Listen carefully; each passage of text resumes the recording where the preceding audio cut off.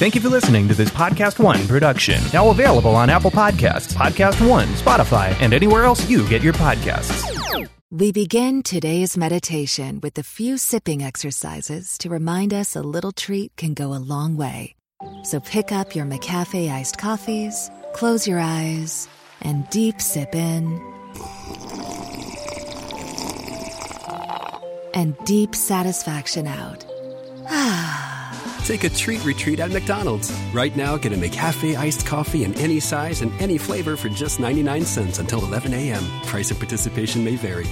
With the new iPhone SE for less than $100 at Metro, you rule. It's the most affordable iPhone on the #1 brand in prepaid. So whether you're studying online or FaceTiming.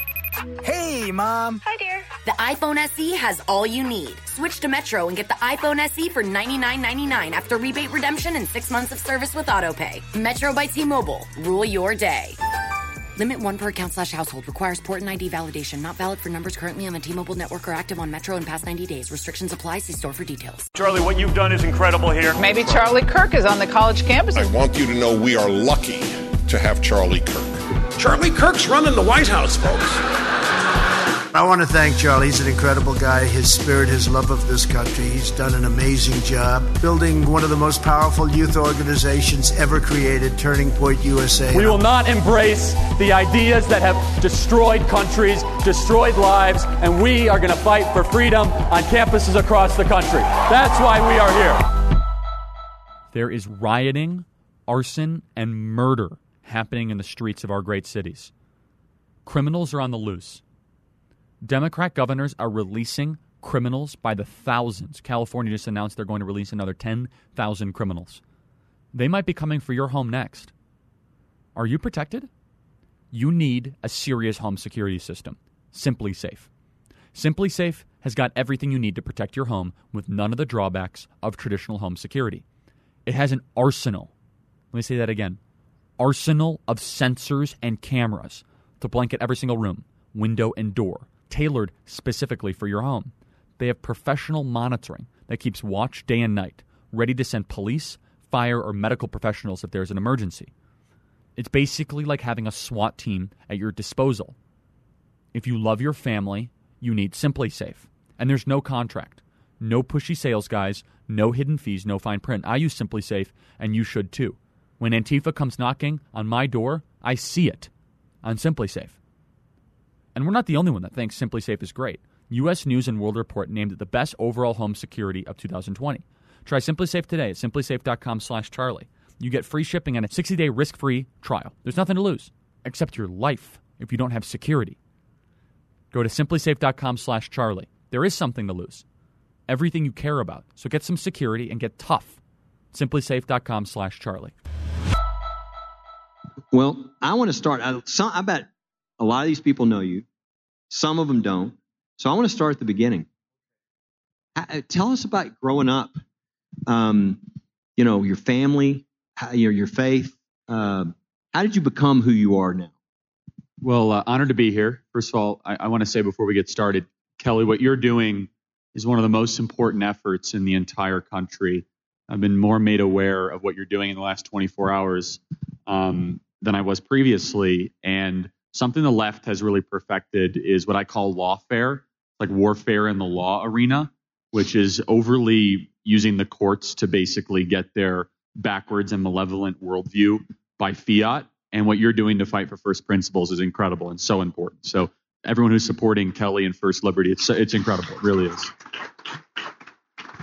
I'm born and raised in Chicago, Illinois, or the suburbs of Chicago. Went to public high school, Wheeling High School. I had a pretty traditional upbringing. My father, an architect, my mother, a mental health counselor.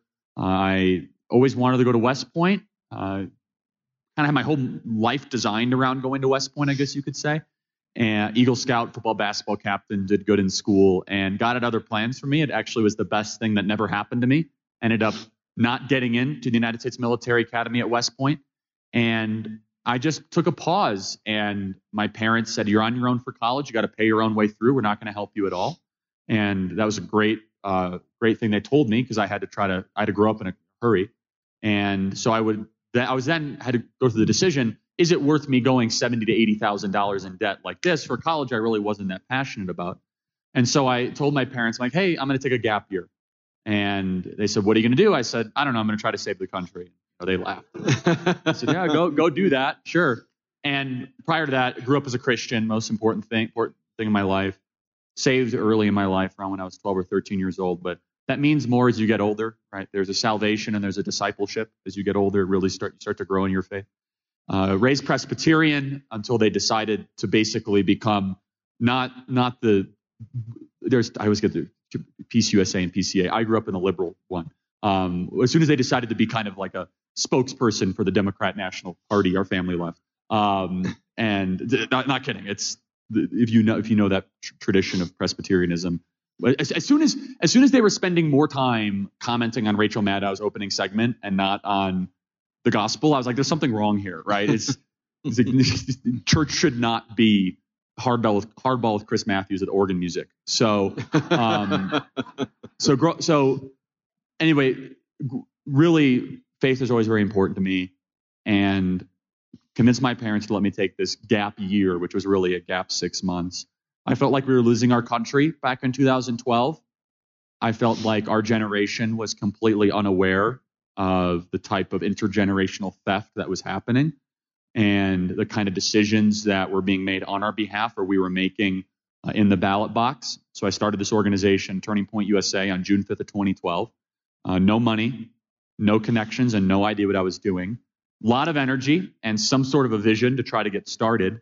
And that's exactly what I did. I got started and I visited all sorts of different Tea Party rallies, Republican groups, talking about how we needed to have a youth conservative organization that would really recapture this country and really re-educate my generation in particular.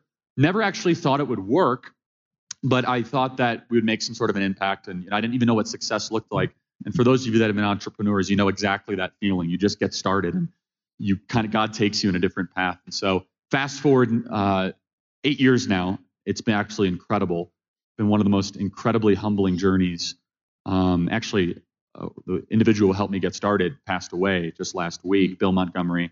He was the first person I called in June of 2012. And he believed in me when I was an 18-year-old, when he had no reason to, by the way. When everyone said, go to college, go sit in line, stop doing what you're doing, go get a degree, no one's going to take you seriously. I mean, everybody told me that except this guy. And he was an incredible mentor and friend of mine. And so, yeah, look, God has had his hand on our journey. 8 years later, we're on 2,000 high school and college campuses across the country. We have done something that everyone thought was impossible. We've organized hundreds of thousands of young people in the places that, quite honestly, are the most hostile to conservative, reasonable, pro-American, patriotic ideas. We have a great relationship through our political arm with the president. Just last month, we had 3,400 students in Phoenix, Arizona, in the midst of a pandemic, 107 degrees outside, hosting an event for the President of the United States. Absolutely incredible. Not one seat open. Joe Biden couldn't have like 50 people show up, even without a pandemic. And so there's something very special happening. And I've just been blessed to be on this journey. And I really think that we're just getting started. Well, I don't think you know this, but I grabbed a clip, just a minute and a half, just one of your interactions that I want to show, because not everybody's seen you in action. I thought, let's just show one, and then we'll talk about that and sort of what you're doing. Israel has done nothing but defended their borders since their legal declaration of existence in 1948. Israel bombed Lebanon, and I was there, and I was evacuated in 2006. As a defensive measure, when Hezbollah, the terrorists, started attacking them from the north. Civilians, and that's why I was... Hezbollah is a recognized international terrorist organization. Israel should do everything they possibly can to obliterate Hezbollah. Can I ask you a question? Are you pro-Hezbollah, or? Can I ask you a question? Sure, happy to. What formal education do you have? Plenty. I mean, formal education. There's like if you're going to argue from authority, that's a logical fallacy. Tell me why I'm wrong. Don't tell me how many degrees you have. Don't ask me to change the conversation. I'm actually, I would argue I'm more informed because I didn't go to college, and I've traveled the world, and I've met with world leaders, and I've read many books. So tell me, a lot of minorities that you've met around the world. How am I oppressive? Can you name one example of how I'm oppressive? I can name a lot of examples. Can you name one? Name one example of how I'm oppressive, because you just said it. Literally here telling people that they are wrong about views and their... Well, no, they just don't have facts. Can you tell me one time that I've been wrong about anything I've said? Tell me a time that Israel has launched an offensive war. They didn't. They're attacking Hezbollah. It's within their borders. It was to Lebanon. They don't just attack... Hezbollah occupies southern Lebanon, which is Iranian-funded. Is it not? Really? I had no idea. Thank you for informing me. Anytime. Maybe if you didn't go to college, you would learn more. So that's one of the more civil ones, but there's ones where I could have shown when you walked in front of the Kavanaugh protesters.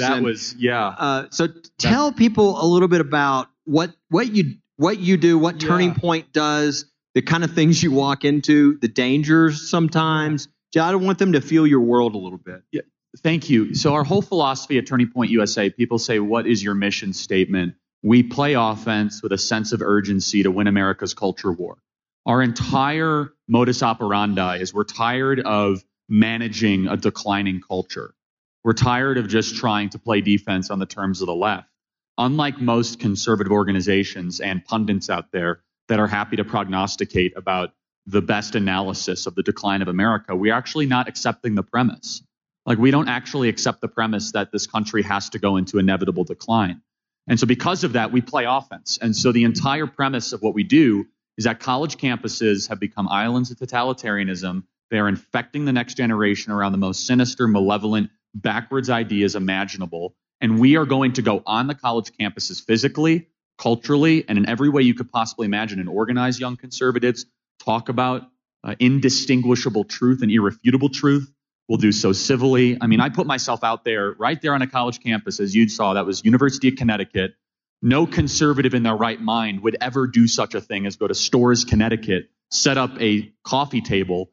But what's been amazing, and you kind of saw me, I always wear the jersey of the campus I'm going to. It makes the potential for physical retaliation far less, which I've been through plenty of times. Trust me, I've been stormed out of restaurants, and I've been dealing with Antifa for years, and I could tell you all about them. But what really captured there, and that's one of the many clips that has been seen tens of millions of times, my personal content has been seen over 750 million times, Turning Point USA well over 2 billion times. And that doesn't even count some of the stuff we're actually doing on the ground. But it's really important because the left, they despise what we are doing. Because what you saw right there is actually one of the reasons why America was actually able to exist for so long, is the collision of ideas in the marketplace of ideas, which college is not, by the way. Just dismiss that out of your get that out of your mind. If you think college is a place where civil discussion exists, and a lot of people say, oh yeah, my child is going to be exposed to all sorts of different ideas. Yeah, all sorts of different Marxist ideas, absolutely. All sorts of different anti-American ideas. But that individual is just one example. And again, I have probably 2,000 videos like that. I personally travel, absent the pandemic, and I'm actually making up for it because we've been traveling nonstop, 330 days a year. I visit over 55 campuses personally. We host over 850 campus events a year. We have over 20,000 students attend our events off campus every single year, which include the largest Black Leadership Summit, Hispanic, and Women's Leadership Summit. And look, we have a country that right now is teetering on the brink. It's either going to go a direction that none of us want it to go, or we can reassert first principles. And one thing that we don't talk about is that if you want to see the direction the country is going, just look at where the 16, 17, and 18-year-olds are. And so if you go straight to the campuses, and let's just be honest, it's not good. We have, as a generation, decided the best decision is to put 6 million of our smartest people into indoctrination factories to learn from 4,000 professors that are all bitter, resentful, and arrogant. And that's a recipe for disaster. The way we fix that is to go straight into that place of indoctrination.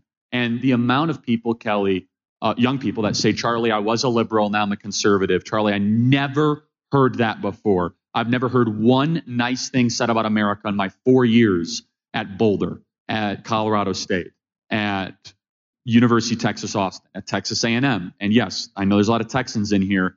I'm happy to talk about any school in the country because I've visited almost every, and I'm aware of a lot of them, that it is widespread. And so we've had a lot of success. We're just getting started. The future of our country really depends on our ability to communicate our values to the next generation that will soon be in charge of this country And our failure to do that will mean that Alexandria Ocasio-Cortez is nothing but a preview of the type of country, the leadership of this country, and what's to come. You mentioned something there that a lot of people don't know about, which is your effort to focus on colleges that need to be divested. Yes.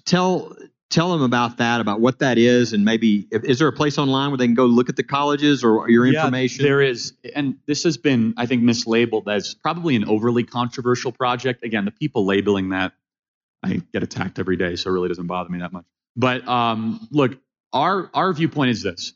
If you are someone that cares deeply about the future of America and first freedoms and the Constitution, you should not be voluntarily giving over your hard-earned money unrestricted to places where their mission statement is to make sure this civilization no longer exists. That's probably a pretty simple equation. So thank you. Yeah. And so now, I mean no offense to anyone in this room, because I know there's a lot of people that have given big gifts to higher education in this room. So I want to just preface it by saying this is not an attack on people that have done that. Instead, it's an honest observation that the unrestricted gift model, where Harvard is now sitting on $41 billion, which is a bigger endowment than the combined GDP of Hungary. They probably don't care what anyone thinks, and they're going to become the most liberal institution they possibly can, right? So our whole idea is, how do we get decent Americans, reasonable Americans, business people to say, I'm no longer going to give these massive 7-figure checks to higher education if what you are producing is bitter, resentful, arrogant, angry people that want to destroy our history and, quite honestly, hate the very civilization that has given them so much opportunity. If you're creating ungrateful people and not thankful people, we should take a pause and ask why exactly that's happening. And what we have found and discovered through mountains of research is these universities actually, they depend on the unrestricted gift flow of their alumni. Is one of the main reasons they've been able to have these professors that have nothing but bad ideas given credibility and a platform, is because they sit on these massive endowments and they're able to start these new schools of North African lesbian poetry or some ridiculous nonsense that they're teaching your kids. Or, how to destroy your country now. Okay, great. I got that. Okay, I thought we learned that in high school. And so we are celebrating donors that divest their dollars from higher education. And so far, in just 3 weeks, we have successfully divested $30 million from over 15 schools across the country. And from the biggest schools, including some in Texas, some across Harvard, Yale, University of Southern California. And look, divestment is a tactic, right? So divestment is something that the left has used against us for decades. It's not a tactic I necessarily would choose as my first selection, but it is unbelievably effective. And you would not go to a religious service or to a restaurant if you knew the proceeds were going to Planned Parenthood, right? You wouldn't do that. Then why would you give millions of dollars to a college where the proceeds are creating people that want to make sure Planned Parenthood gets more money? That's a very simple way to look at it. And so, look, there's a lot of reasons why people do it, and I understand it. Just a broader perspective, though, is until we use divestment as a tactic, which the left has, these universities will never reform themselves into places that respect free speech, where I do not have to walk onto a college campus with 15 armed guards, which is the average amount of. I cannot go on a college campus without secure armament, something as if I'm ready to launch a coup against a Central American country, right? I mean, I've had helicopter support before, snipers on the rooftop, drone surveillance, you name it, because I have to go to college campus. And my message is very clear. I'm unafraid to say God is real. Jesus is the Son of God. There are only two genders. America is the greatest country ever to exist in the history of the world.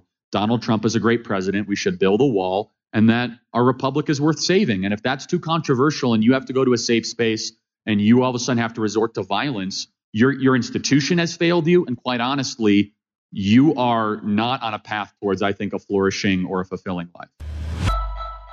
Whether you're working from home or working on your fitness, you want to know what you're listening to be actually what you're listening to, not what your roommates or your neighbors or the garbage that your left-wing neighbor might be listening to. If they're listening to Rachel Maddow, you need to be able to tune it out. Guess what? You can do that with wireless earbuds from Raycon. You can listen to the Charlie Kirk Show while your friends, your neighbors, your family members are piping the Young Turks. You can be deep into history, Western civilization, and unique commentary here on the Charlie Kirk Show. That's why you need Raycon. You already know that Raycon earbuds start about half the price of any other premium wireless earbud on the market, and that they sound just as amazing as other top audio brands. Their newest model, the Everyday E25 earbud, are the best ones yet, with 6 hours of playtime, seamless Bluetooth pairing, more bass, more compact design that gives you a nice noise-isolating fit. Raycon's wireless earbuds are incredibly comfortable, perfect for conference calls or binging podcasts. Unlike some of your other wireless options, Raycon earbuds are both stylish and discreet, with no dangling wires or stems to distract anyone during video calls. You've heard me talk about how the company was founded by Ray J and Cardi B. She's a criminal, but she's a nice person. Are obsessed with Raycons. Pick up a pair and see what the hype is all about. So go to buyraycon.com/Kirk. It's buyraycon.com/Kirk for 15% off Raycon wireless earbuds. Buyraycon.com/Kirk. Obviously, there's this cancel culture going on right now of people being, fired, being intimidated, being bullied to not express their opinion, which is it's as anti-American as anything I can think of. To not have the exchange of ideas. How do you see that? What do you think the solution is to it? I think this started on college campuses. It's exactly right. And so I kind of want to build out this argument more on the importance that what we are doing on the campuses. For years, we viewed campuses in the 60s and 70s, and you remember all the protests. It's not necessarily anything new, but we once viewed campuses as almost a nuclear spill, like Chernobyl, right? So it's bad. We're going to wall it off, go wear a hazmat suit and try to survive, and then we'll get a job, right? And so we always knew these places were bad, but we felt that the kids could be unaffected if they put on the right gear, metaphorically. And excuse this metaphor because it's not exactly the right time to use it, but it's actually a perfect metaphor. It's more like a virus, honestly. And it infects people, and it's incredibly infectious, and it doesn't just stay on the campus. And so one of the most eye-opening things for me, and I encourage all of you to look very closely at this, is how incredibly against our country corporate America is. And it's a hard thing for me to admit as a capitalist and as someone that enjoys entrepreneurial stories. But when I see Bank of America commit $1 billion to BLM, I ask myself, what side are you on, Bank of America? When PepsiCo dedicates $400 million to BLM, I ask myself, who are you really representing? When the National Basketball Association goes out of its way to attack our police officers, and they won't say one word about the 1 million Muslims in concentration camps and the Chinese Communist Party death camps, I ask myself the question, who are you representing? And so that's been a real eye-opening, honestly, about how, and so the answer about cancel culture. Well, what's happened is these HR departments and these corporate boardrooms are now being overrun by the storming of the Bastille tactics that they perfected on a college campus. And so you take Tufts University in Boston. Anyone familiar with Tufts? It's a very good school academically, incredibly intolerant. They are experts and specialists in making kids hate Israel and hate America.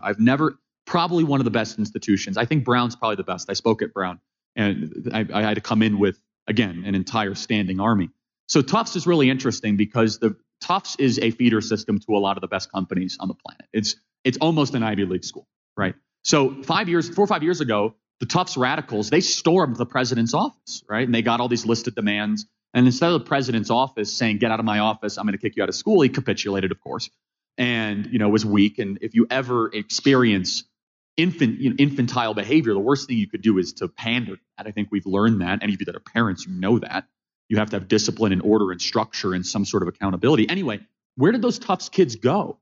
Well, they now staff Bank of America and PepsiCo, and the tactics that they once used to extort their college president, they're now using to extort the CEO of a Fortune 500 company. I mean, the radicalism that we have seen on these campuses has now infected every single portion of civilized society, including our churches, by the way. I could go in at length about how our churches have become infected by just people that care much more about America becoming Marxist than America becoming Christian. And that's a separate point. But you see the cancel culture, and I call it even worse than that. It's almost like social assassination, where if you cannot say, if you work at one of the companies in the Dow 30, right? The top 30 companies on the Dow. If you at any of those companies say that you support Donald Trump, you will lose your job. It is that simple. And now this is corporate America. I mean, not just on college campuses. We are now living in a society of what I really call the most dangerous mixture of fascist authoritarianism we could possibly imagine culturally, where if you wear a Make America Great Again hat on a certain campus, you will end up in the hospital. It's not a question. And the person who does that to you will probably not be held accountable. And we've had this happen to many students, right, where the campuses will not arrest them. They will not find the kids. We've had kids knocked out cold on University of California, Berkeley. We've had kids firebombed at Tulane. We've had kids bear sprayed in the face at Park City High School right near Deer Valley, Utah. Not an over-exaggeration, not an alarmist. And so, yeah, it's a very troubling thing. How do you fight back against it? Well, that's part of the personal role that I play, quite honestly. I say things that other people can't. I take the arrows for a lot of people that are not allowed to speak out. I get journalists attack me every single day. I'm one of the most targeted people under the age of 35 on the planet for this reason, because I'm not afraid to say all lives matter. I'm not afraid to say that BLM Inc. is actually sowing racial division in our country. I'm not afraid to say we only take a knee to Jesus Christ our Lord, not to some arbitrary cause that corporate America wants us to believe in. And so that's part of the solution. But I mean, look, a recent survey says that 71% of people under the age of 30 say if they speak their mind, they're going to lose their life. That's not our country. In fact, it's actually less in most European countries. Like in most European countries, they actually have like 30% of people under the age of 30 think if they speak their mind, they'll lose. We have become a very bizarre fashion of Fidel Castro's Cuba with Mao's Red Guard culturally. We really have. And the only way you fight back against that is with courageous people that are unafraid of the cost and are willing to stand unified with other courageous people and stand up against the tyrants. That's the only way you can fight that. It's not to hope it gets better. It's not that, things are going to go back to the new normal. Or these people like, we just have to wait it out. Things are going to self-correct. There's no evidence. Like people who say that, what kind of evidence are you looking at? Like that things are just always going to go back to the way they were. What historical paradigm are you operating under? Yeah, okay, Lenin takes power in the Soviet Union. Yeah, they're going to go back to the Tsars. Like, okay, that took 80 years and 60 million people being killed. I mean, you can lose civilization really quickly. And we need to recognize that. And so how do you fight back against it? We have to stop supporting the people that do it. And then we also need more people being vocal against it. Yeah, that's great. I mean, I think the thing that's not talked about a lot is the cancel culture people are cowards. Yes. They don't want a discussion. They're scared of a discussion. And so they're bullies. They try to silence people. And the only way to deal with bullies is to stand up to them. I mean, that's the only way you stop it. So sports keep coming back. So does your chance to bet on them with our exclusive wagering partner, betonline.ag. Major League Baseball is now in full swing, and the NBA has also begun. There's no shortage of ways to get in on the action. BetOnline has all the odds, futures, and props for you to bet on. And as sports start to return, BetOnline has sat down with Eddie George from the NFL, Robert Horry, 7-time NBA champ, and Harold Reynolds from Major League Baseball to get their opinions on what it'll be like playing without fans and what they've called the fandemic. Visit betonline.ag. Don't forget to check out all the odds and up-to-date sports news. Don't forget to sign up and take advantage of all the welcome bonuses. BetOnline, your online wagering experts. You probably got 2 million followers on Twitter and Facebook. You got a huge number. I mean, you're very well involved in the social media, and obviously there's a huge war going on censorship-wise there. How do you see that? I mean, you're probably one of the better experts on what's going on there. So I'm a free market capitalist. I am. And I think we should break up the tech companies. Go figure that one out. And so I love the free market because I love my country. I have patriotism, then I love the economy. If I have to rank it, I love Jesus Christ above my country, and one informs the other, right? So I love liberty, and you should too, first liberty. So when all of a sudden people's liberties are starting to get infringed, we should just take a pause. I think that's a fair assessment. One of the reasons why we like limited government is because big government will infringe on people's liberties by definition. What happens when a company is more powerful than your government? What happens if a company has amassed more power than every other government in the history of the planet? And they won't talk to you? You have no due process rights? What do you do then? What is the proper course of action?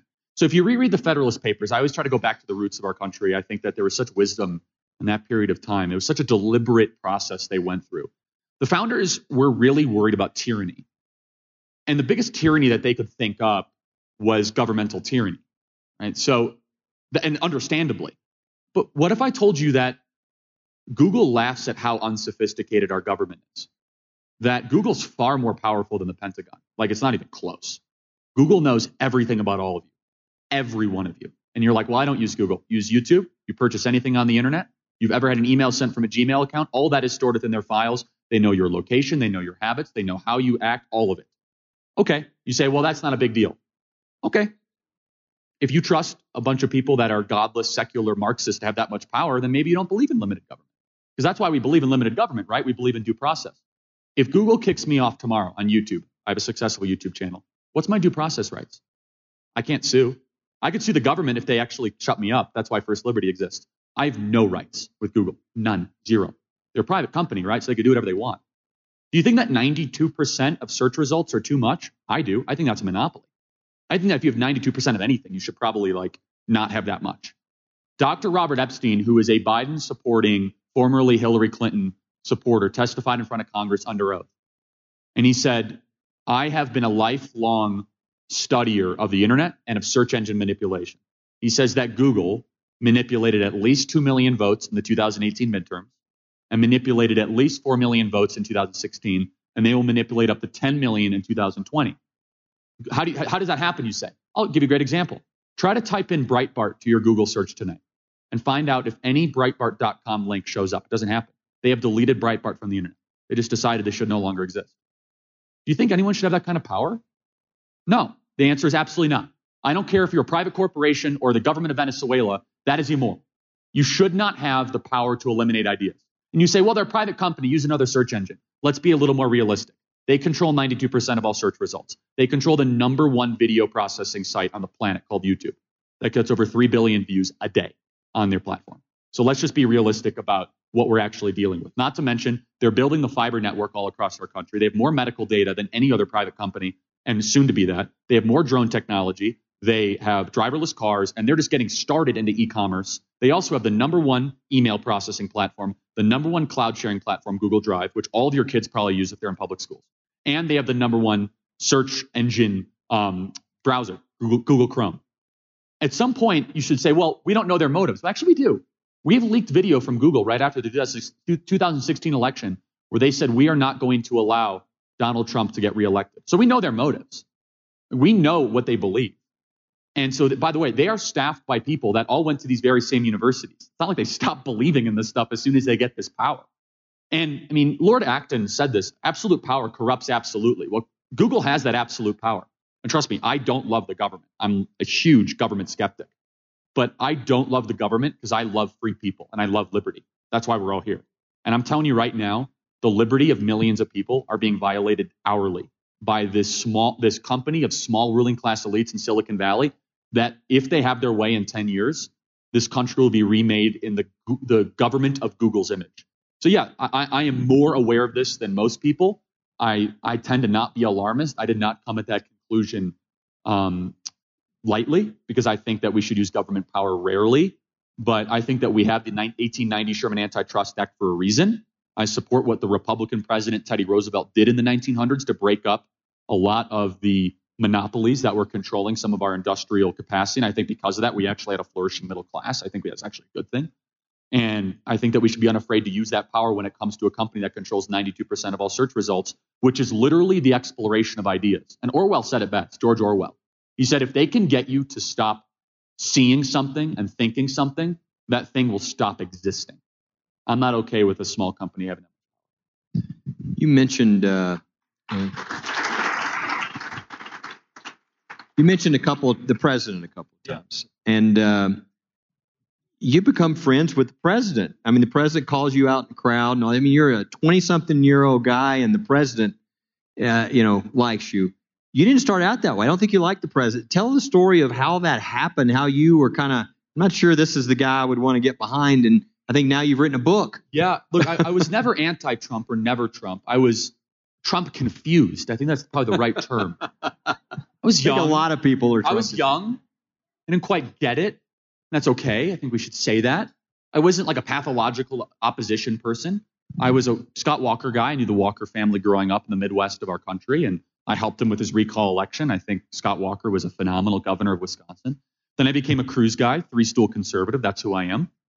And I was drawn I'll never forget, I really didn't quite get the Trump movement or the Trump thing. I just call it the Trump thing. It's a total understatement until kind of the end of the Cruz-Trump bout back and forth, where I remember a friend of mine who was completely uninvolved in politics all of a sudden became the biggest Trump supporter. I'm like, what is he saying that communicates to? He said, Washington, D.C. could not care less about me.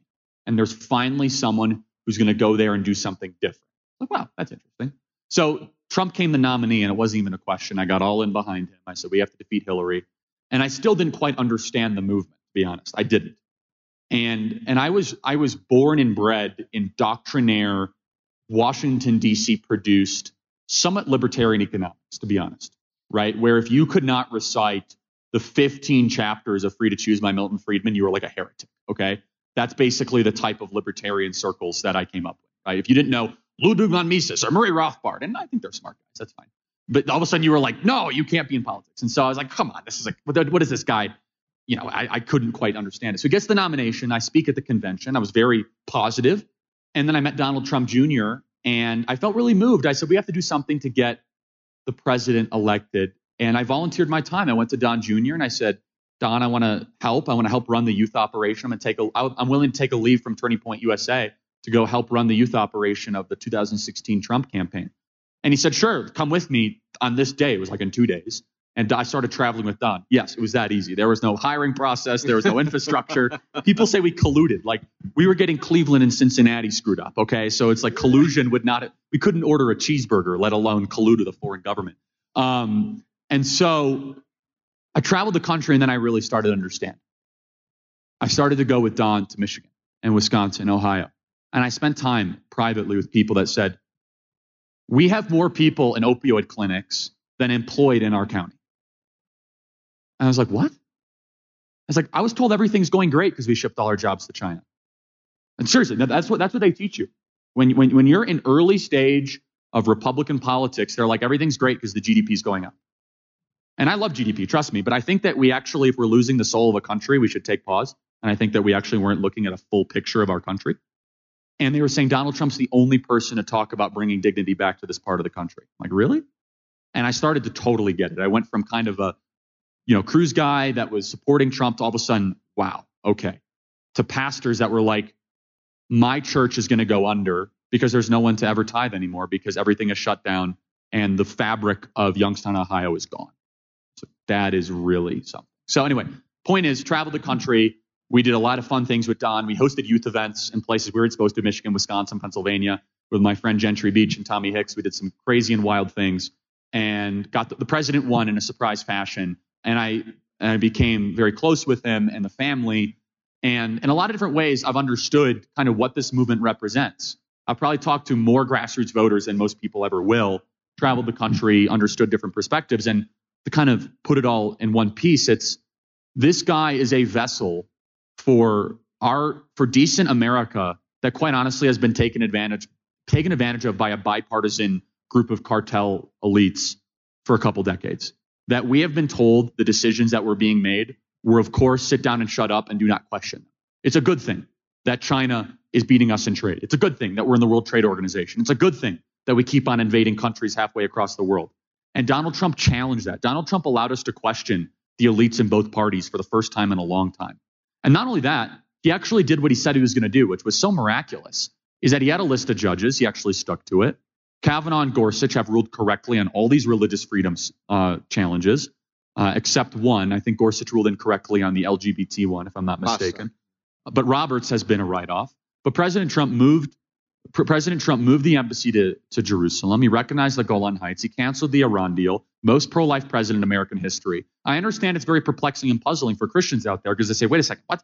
You're trying to tell me that the 3 times married, twice divorced, cover the Playboy magazine, Billy Bush tape guy is the most pro-life president in American history? I'm like, yes, get used to it. Because God uses people in mysterious ways. Like, that's exactly right. So the guy that said that 2 Corinthians walk into a bar when he was citing a Bible verse, seriously, That's the guy that's going to come on a white horse and put on 200 circuit court judges to make it possible for Kelly to go defend religious liberty? Yes, that's right. Because God used Samson, God used David, God used Cyrus, and God is using a billionaire from New York who came down on a golden escalator who's willing to be prayed over, to have a Christian vice president who says he loves the evangelical community, that is open to the word of God, that is willing to fight for it, which is nice and refreshing, not just allowed to be a doorstop for every time the left wants to do something to you. You're like, well, I guess we have to capitulate to that one, who stood by Brett Kavanaugh when he was wrongly accused of all those things. Someone who's been the greatest friend of faith of any president in my lifetime. I think that's someone who's worthy of praise, re-election, and we have to get fully behind his effort for another 4 years of our country. And I only touched on the surface of some of his accomplishments.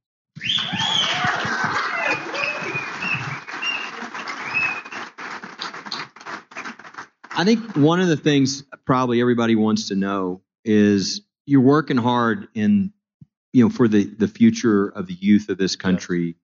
How do you see the future? Are you hopeful? Are you making progress? How do you analyze how you're doing and how you see the future there? So it's a great question. And I get this a lot. People say, Charlie, are you optimistic or pessimistic? And I have a policy to actually answer things honestly.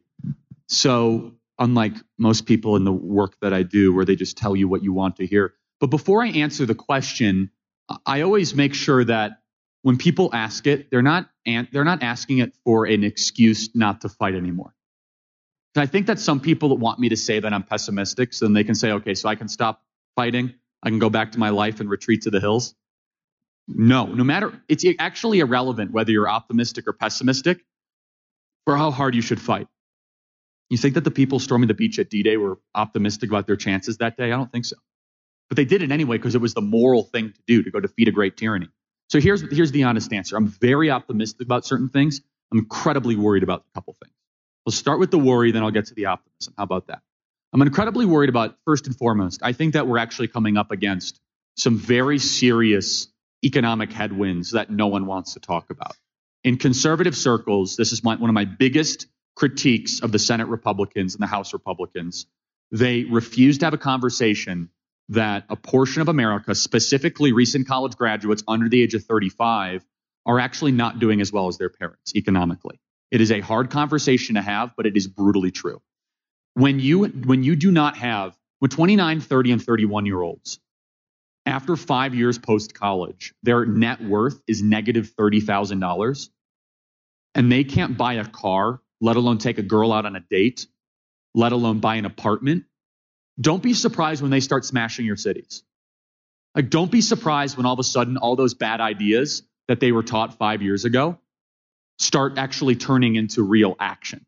So it's a mixture, of course, the cultural indoctrination, but it's also a very serious economic reality that we just, quite honestly, we've just said, well, the GDP is going up, unemployment is low, everything is great. That's just not true. It just isn't. There's entire parts of the American population, and they were getting better under the Trump economy if we could have sustained it, but we decided to lock down our country, which hurt middle income earners. And I understand there were some reasons for it. I'm not saying it's just the truth. That middle income earners, especially young people, we are on the precipice of something that is very dangerous. And I'm not talking about just the cultural indoctrination. You ask anyone that lived through the Cuban Revolution, go read Dostoevsky, who wrote the Gulag Archipelago, which was the #1 book that brought down the Soviet Union. You read anyone that has lived through a Marxist revolution in the 20th century. It is disgruntled 25 and 26-year-olds that you have to watch out for. They're the ones that can bring down your civilization. Do not take this lightly. So if all of a sudden they don't believe that the system works for them, take that very seriously. And some of it's complete rubbish, by the way. Some of them have to get their act together. They got to work harder and all that. Some of them, they actually have been convinced, go borrow $80,000 to go study North American migratory bird studies and go move to Seattle and your life is going to improve. They go become a barista, where 40% of recent college graduates, according to the New York Federal Reserve, 40% of recent college graduates are in jobs that don't require a college degree. So they have all this debt and they're not getting anything for it. Nothing. According to the federal government, which is the #1 holder of student loan debt, most students are not even getting close to paying the principal of their student loan debt. They barely can even service the debt. They're barely even touching the interest. The average age of someone that is debt-free is 59 years old. It takes them that long to pay it off. That doesn't count medical debt, car debt, mortgage debt. So we have leveraged an entire generation, not to mention the national debt and the hyperinflation that's probably going to happen because we've decided creating $5 trillion out of thin air is a good idea, which I completely morally and economically oppose. What Congress is doing to continue to create money out of thin air. It's going to hurt young people the most. It just will. And so that's actually what worries me the most. And in a very sinister way, I kind of understand why they're pushing weed on our society so much. Like, of course they want everyone to do marijuana. They're about to revolt against you. Of course you want them to be on marijuana all the time. Like, this is like, yes, it makes. I think it's reprehensible to legalize it, but it makes perfect sense why the ruling class wants everyone to be on weed. Like, it's a lot easier to control them. Like, it's a lot less likely they're going to burn down everything. And I take that. I actually say that half kiddingly. And so I'm really worried about that because now all of a sudden, when I talk to young people, 31 and 32-year-olds, especially in these urban clusters, they don't think the system works for them. When you guys were 7 years out of college, you probably thought the system was generally working if you kept working hard. So that's something that's an alarm bell that we got to fix. We got to do it quickly. I have some ideas to do that. What am I optimistic about? I'm optimistic about a couple things. Number one, we have truth on our side. Let them control everything. They control the institutions. They control the tech companies. They control the mega corporations. They control this. We do have truth. And one sentence of truth can defeat a lifetime of lies. One sentence of truth. I've seen it happen. It is like revival style, Billy Graham, unbelievable. One sentence of talking about irrefutable truth with conviction can get someone completely converted. I'm also optimistic that the furthest extension of a left-wing worldview is actually really miserable people. And we are seeing records amount of people that are coming towards us looking for, how am I supposed to live my life? I've been told that I should indulge myself with every sort of substance, no moral code, and God doesn't exist. I'm a really unhappy person. I'm like, it's funny that actually worked that way. Like, okay, there's a reason why this worked for like 2,000 years, because God gave us these laws because he actually loved us, not because he wanted to be the fun police, right? Because he wanted you to be able to live peaceable and quiet lives, as Paul said in 1 Timothy. These laws are there for a reason, so you can actually survive as a species. And so I'm actually optimistic about it because if you have the amount of, it's almost religious is what the left has become. They've almost created a religion out of their core beliefs that you're going to see in some ways an opening. So I'm very optimistic about it. But if I were to say something I'm worried about, I mean, we are on pace to have 600,000 less babies next year than this year. We are seeing a population collapse, the likes of which we've never seen. It was in Bloomberg the other day, and I'm doing a whole podcast on it tomorrow. This is one of did you have idea how unbelievably dishonest our activist media is? Did you know that we are on pace to have 600,000 less children? That's an unbelievable, that should be like the front page of every newspaper. That's a population collapse that none of us are prepared for. Now, you might say, why is that? Well, number one, your young men are not dating, let alone marrying anymore, because we've been telling our young men they're the worst things on the planet since they were 5 years old, and that they're guilty until proven innocent, and sit down and shut up. And okay, well then they become basically feminized men, and they have no direction. Number two, they have no resources to be able to marry. Number three, a lot of young people do not want to bring children into this world because they see the world around them burning, and they're like, why do I want to continue to bring people into this awful existence? Because they're so nihilistic. And number four is that we, quite honestly, are not making it easy to build a family. In 1985, and I don't want to go too far in the time, but in 1985, you could support a family of four with 35 weeks of work. 35 weeks of work. Now, in order to support a family of four, it takes 54 weeks of work. So what does that mean? The women have to go into the workforce. Now, I'm not against that, but it makes it impossible to have 4 kids anymore. You just can't do it. Unless you're in the ruling class and you have savings and you have intergenerational wealth, especially when you talk about cost of healthcare, student loan, all this sort of intergenerational. And boy, I mean, if I was a socialist, I couldn't have designed a better set of economic circumstances for that. But here's the opening, is that if we are able to win this election and if what we are doing continues to work, I think we can actually see a revival, the likes of which the left is not anticipating, where people are going to be saying, what does it mean to live a meaningful life? And my answer actually might be kind of boring on the surface, but they've never heard this. You want to hear it? Stop doing drugs and stop drinking. Be loyal to a singular human being. Go find a job. Tell the truth, and at the very least, don't lie. And do that for a decade and tell me if you're fulfilled or not. They've never heard that. They've heard the opposite. They've heard destroy everything around you. Everything's a mistake. You live in an oppressive place, and you're the most important thing. You are your own God. Well, that's where you get miserable people. So I'm actually optimistic that the pendulum back from that is actually going to create an opening for us to be able. I think there's a revival happening that's about to happen. I really do. Call me, brutally bullish or whatever. I actually think we're going to see a third American. I'm third or fourth. This would be the third? Depends if you count Billy Graham's revival as one. I actually think we're about to see more people come to Christ than any other time per percentage in American history. I really do. Last question, because we could go on all night. But what do you see? I mean, we're talking about religious liberty. What do you see as the future for religious liberty? I know you've been visiting. You were just with Jack Hibbs in California. You're talking with pastors. I mean, how do you see the future for religious liberty? Yeah, how much time you got? My goodness. By the way, this conversation will be rebroadcast tomorrow morning on my podcast. Kelly was nice enough to allow this conversation. I only did one podcast today. I do 2 a day, and so this is me doing my podcast. So thank you for being a live audience. Look, there's a crisis happening in Christianity, the likes of which no one wants to talk about. There are some amazing pastors out there. I say them in every speech. Jack Hibbs. God bless John MacArthur for opening up his church. He might get arrested, but God bless him for that. Pastor Rob McCoy from Thousand Oaks, who's my pastor, who never closed his church. And a couple others that are very courageous. Jerry Falwell Jr., who's not a pastor, but he runs Liberty University, and he never closed his campus, and they had 0 cases of COVID-19. God honored that bold decision, and I appreciate him for that.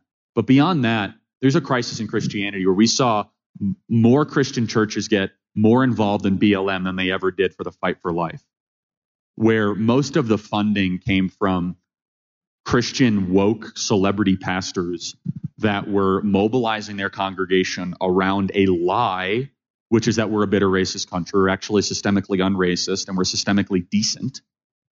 So they mobilized their congregation in the streets to go protest an institutional lie. So that was really incredibly disheartening.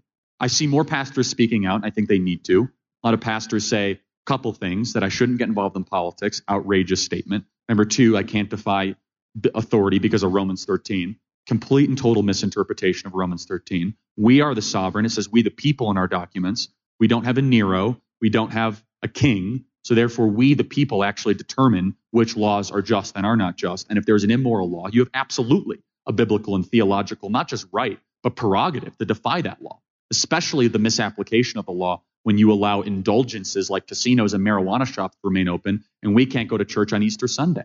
And the fact the church was okay with this, not all, but too many were far okay with this, and that very much troubles me. So religious liberty, I think it's really interesting. I think it begs the question, what is religion?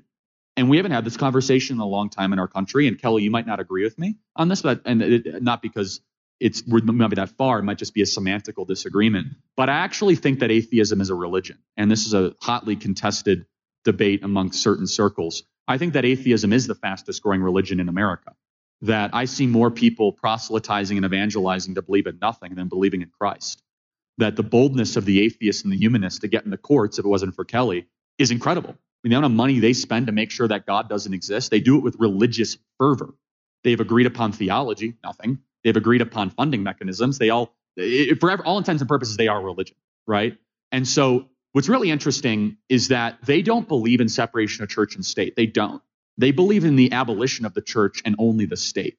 So we got to stop giving them even that much rope, because they start like, well, we have the separation of church and state. First of all, never in the Constitution, written a singular letter by Thomas Jefferson to the Danbury Baptist Convention. Is that right? Association. Association. It's close. Close. I'll get there in a couple decades. I'll get that history right. It's nowhere in our document. And so the future of religious liberty really lies in people like Kelly and First Liberty's capacity to fight. I mean, what First Liberty's able to do with the budget they have versus the ACLU, which raised 50%, their budget plus 50% in 24 hours post-Trump's inauguration, is that fair to say? Mm-hmm. Is incredible. And look, there is a very determined, diabolical, pathological campaign where they know this. They have studied the playbook of Stalin and Lenin and Castro and Mao. And the one thing they all had in common is you got to shut up the church. You have to. In order to get the power grab that they desire, the church has to go. It's got to be abolished. How do you do that? Tie it up in the courts, you demonize it, and you infiltrate it. Well, the infiltration has happened through once Christian institutions that call themselves Wheaton College and Calvin College and all that. I mean, you talk about the most leftist universities in the country. Oh my gosh. Go to these theological seminaries that call themselves Christian seminaries, and they are the ones that are driving this. like you wouldn't believe. So they are infiltrating churches all across the country. Then they also intimidate us to have us not fight. And finally, they do a full frontal attack to try to make it illegal for us to practice our faith. If they had a button right here, this is the biggest difference between us and them. If they had a button to shut down all the churches, they would press it. If we had a button to shut up all the atheists, we would not push it. It's a very big difference. We look at the atheists as an opportunity. They look at us as an obstacle. It's a very important distinction. See, we look at it as an atheist, it's like, wow, that person could one day be in heaven with me. They look at us and say, they're getting in the way of my power grab. Whoa, that is not an equal moral playing ground. We have to be more clear about how we distinguish and we categorize that. So look, the future of the religious liberty is to be determined, actually. I'm incredibly optimistic about fighters. I think we don't have enough fighters right now. We don't. Kelly's one of them, and so is First Liberty. Would have been really easy for you to kind of just do nothing during all of this, because that's what most people did in this kind of space. Or they just filed every lawsuit under the sun recklessly, which actually set us back in a different way. It's ridiculous. Which, don't even get me started on that. But yeah, look, we have to fight. And that's one of the things that we as Christians have to recognize is the defense of the faith is so necessary. Christianity does not call us to be pacifists. That is one of the main lies ever. We have to be fervent in our defense of whatsoever is true, as Paul tells us in Philippians. Whatsoever is loving. Whatsoever is the 5-year-old in Orlando that's trying to pray to our Creator that's being shut down by a tyrant. That is immoral, that is evil, and that's why we have a court system. And so here's my final point, my optimistic point to kind of close it, all of this, is that the left, they're a bunch of cowards. I deal with these people every day. I have to walk around with armed guards. I wish I didn't. I've received death threats, FBI, you name it. I've dealt with it all. Okay? So, and I'm not saying that as a victim, I'm not saying feel sorry for me. I embrace it. It's part of the fight. I know what I signed up for, and I know it's coming. They're only going to try to ruin me more. Thankfully, I actually know that, so I can process it. These people are the most miserable human beings you could deal with. They truly do need Jesus. I mean that in the most clear sense I could possibly. They need salvation. They need ultimate truth. However, when they are confronted, they scatter. They are not prepared for an active, vibrant, faith-centered community that says you're not going to give it no more, not one more inch. I actually think that there can be a counter to this, the likes of which they're not prepared for, that can put them into ideological and the cultural minority for the next couple decades. All we have to do is activate. That's all we have to do. And so people say, well, what can I do to get involved? A couple things. Everything you do now has to be political. I know that's a really hard thing to say. The left has turned everything into 24/7, 365 politics. Where they shop, where they buy, what they do, what they say. Guess what? You have to be the same. I don't like it. You don't like it. It's the way it has to be. Okay? So no more supporting mega corporations. Let's say $1 billion to BLM, if you so can do that decision, right? If that choice is there, then great. The other thing you could do is don't allow tyranny to go across your radar screen without you doing something about it. What does doing something mean? Communication, dialogue, confronting that tyranny head on, eye to eye, and saying what you are doing is using your strength to exploit the weak. It is immoral, and I will not tolerate it with the power that is invested in me. They don't know how to process that. These are authoritarian, cowardly tyrants that all they have to do is be confronted by decent, reasonable, and courageous people. And then we can win. I think there's a lot more of those than people know. Amen. And we're going to see if they rise up. But thank you for all you're doing, Charlie. Thank you, guys. Okay. You're a hero. Thank you. Thank you guys so much for listening. Please consider getting involved with Turning Point USA at tpusa.com. That is tpusa.com. Email me your questions, freedom@charliekirk.com. Type in Charlie Kirk Show to your podcast provider. Hit subscribe and give us a 5-star review. And please consider supporting us by going to charliekirk.com/support. That is charliekirk.com/support. Thanks so much for listening. God bless. We begin today's meditation with a few sipping exercises to remind us a little treat can go a long way. So pick up your McCafe iced coffees, close your eyes, and deep sip in. And deep satisfaction out. Take a treat retreat at McDonald's. Right now, get a McCafe iced coffee in any size and any flavor for just 99 cents until 11 a.m. Price of participation may vary.